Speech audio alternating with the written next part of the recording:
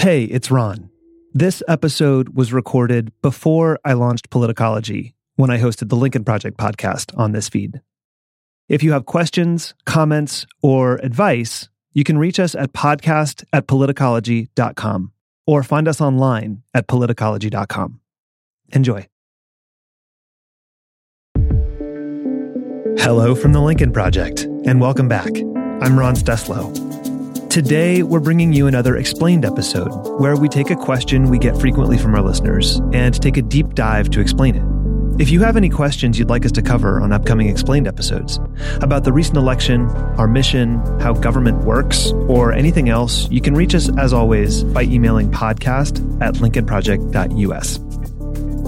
So we've gotten lots of questions that have to do with the nuts and bolts of how we as a country go from election day to inauguration day. And today we're going to take a look at what happens between when voters cast their ballots and when a new president is sworn in.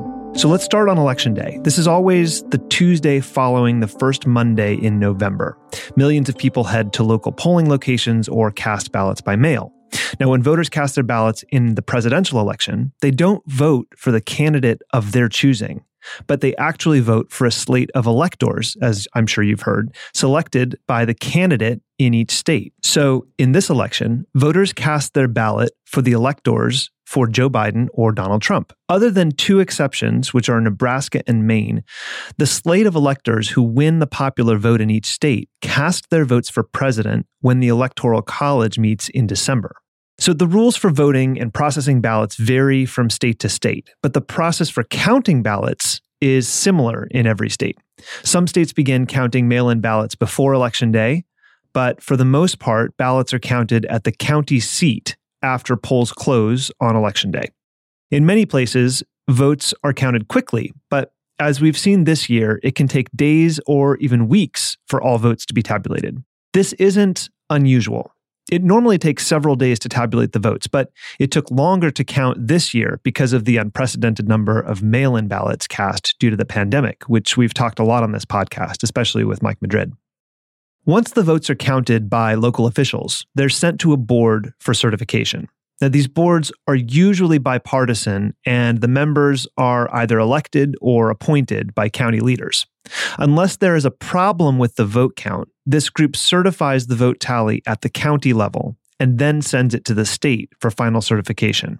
So just as an aside, because it's pretty newsworthy, county election boards don't usually receive a lot of attention. But this year, the Wayne County Board of Canvassers in Michigan, as everyone has heard, drew national attention when they certified their election results. Now, after that four-person board certified the results at the county level, two members of that board received personal phone calls from President Trump himself and then later attempted to rescind their votes. So I'm sure you're aware, we've talked a lot on this podcast about the many ways Trump has attempted to undermine democracy for his entire tenure in office. But the sitting president attempting to sway election officials who are deep in the machinery of the democratic process of civil service is not only unprecedented, but truly, truly dangerous for the republic. So once these county-by-county results reach the state level, there's another layer of checks, usually a state canvassing board or the Secretary of State or a small group of officials who certify the election for that state. Now, federal law requires governors to prepare official certificates to report the popular vote in each state. That document must carry the seal of that state. The governor and state officials must then get these results in by the safe harbor deadline to ensure that the electors for the winning party get to vote in the Electoral College. So that safe harbor deadline is always 6 days before the Electoral College meets. This year, it falls on December 8th. If all challenges are not resolved and the results are not certified by the safe harbor deadline, the House and Senate are not obligated to uphold those votes when they meet in January, but we'll come back to that later. Now, as you know, the Electoral College is the group that officially, that is legally, votes on the candidates for president. Remember that when you cast your ballot, you didn't technically vote for Biden. You voted for the electors he chose in your state. That slate of electors who won the popular vote in each state meets on the Monday after the second Wednesday in December, and this year that falls on December 14th.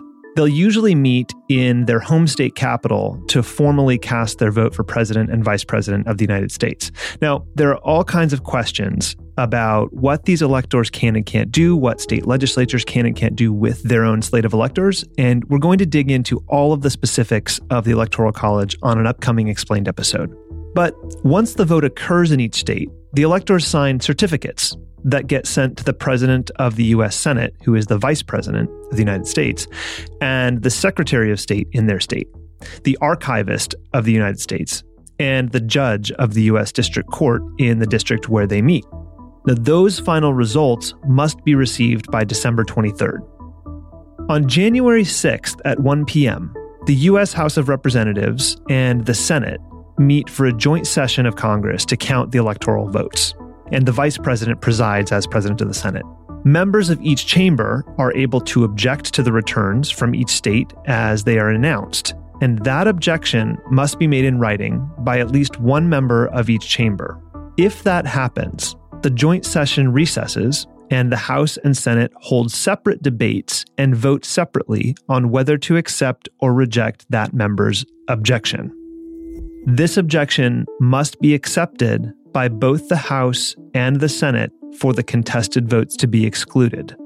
So that means that even if Trump loyalists in both the House and Senate attempt to throw out those legitimate votes, which you can imagine they might, they would need a majority in both the Senate and the House for those votes to actually be thrown out.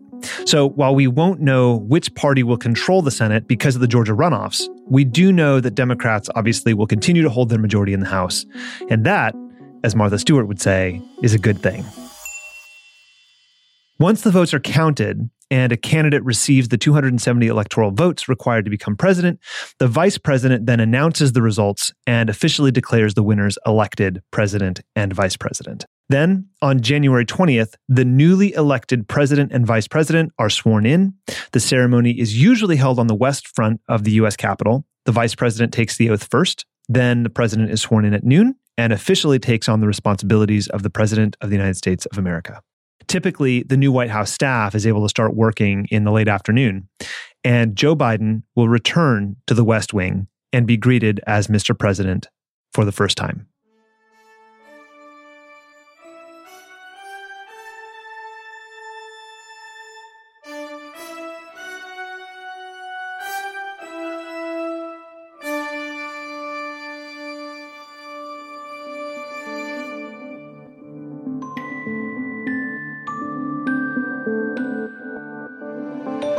Thanks to everyone at home for listening. I hope this helped you understand the timeline and the process for the president-elect to become the president of the United States.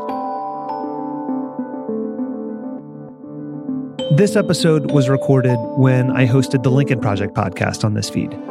If you have any questions or advice, you can reach us at podcast@politicology.com. And please know that even if we don't respond, we read every email we get, and we love hearing from you. If you enjoy the show, it would help us if you could rate and review us wherever you get your podcasts. I'm Ron Steslow. I'll see you in the next episode.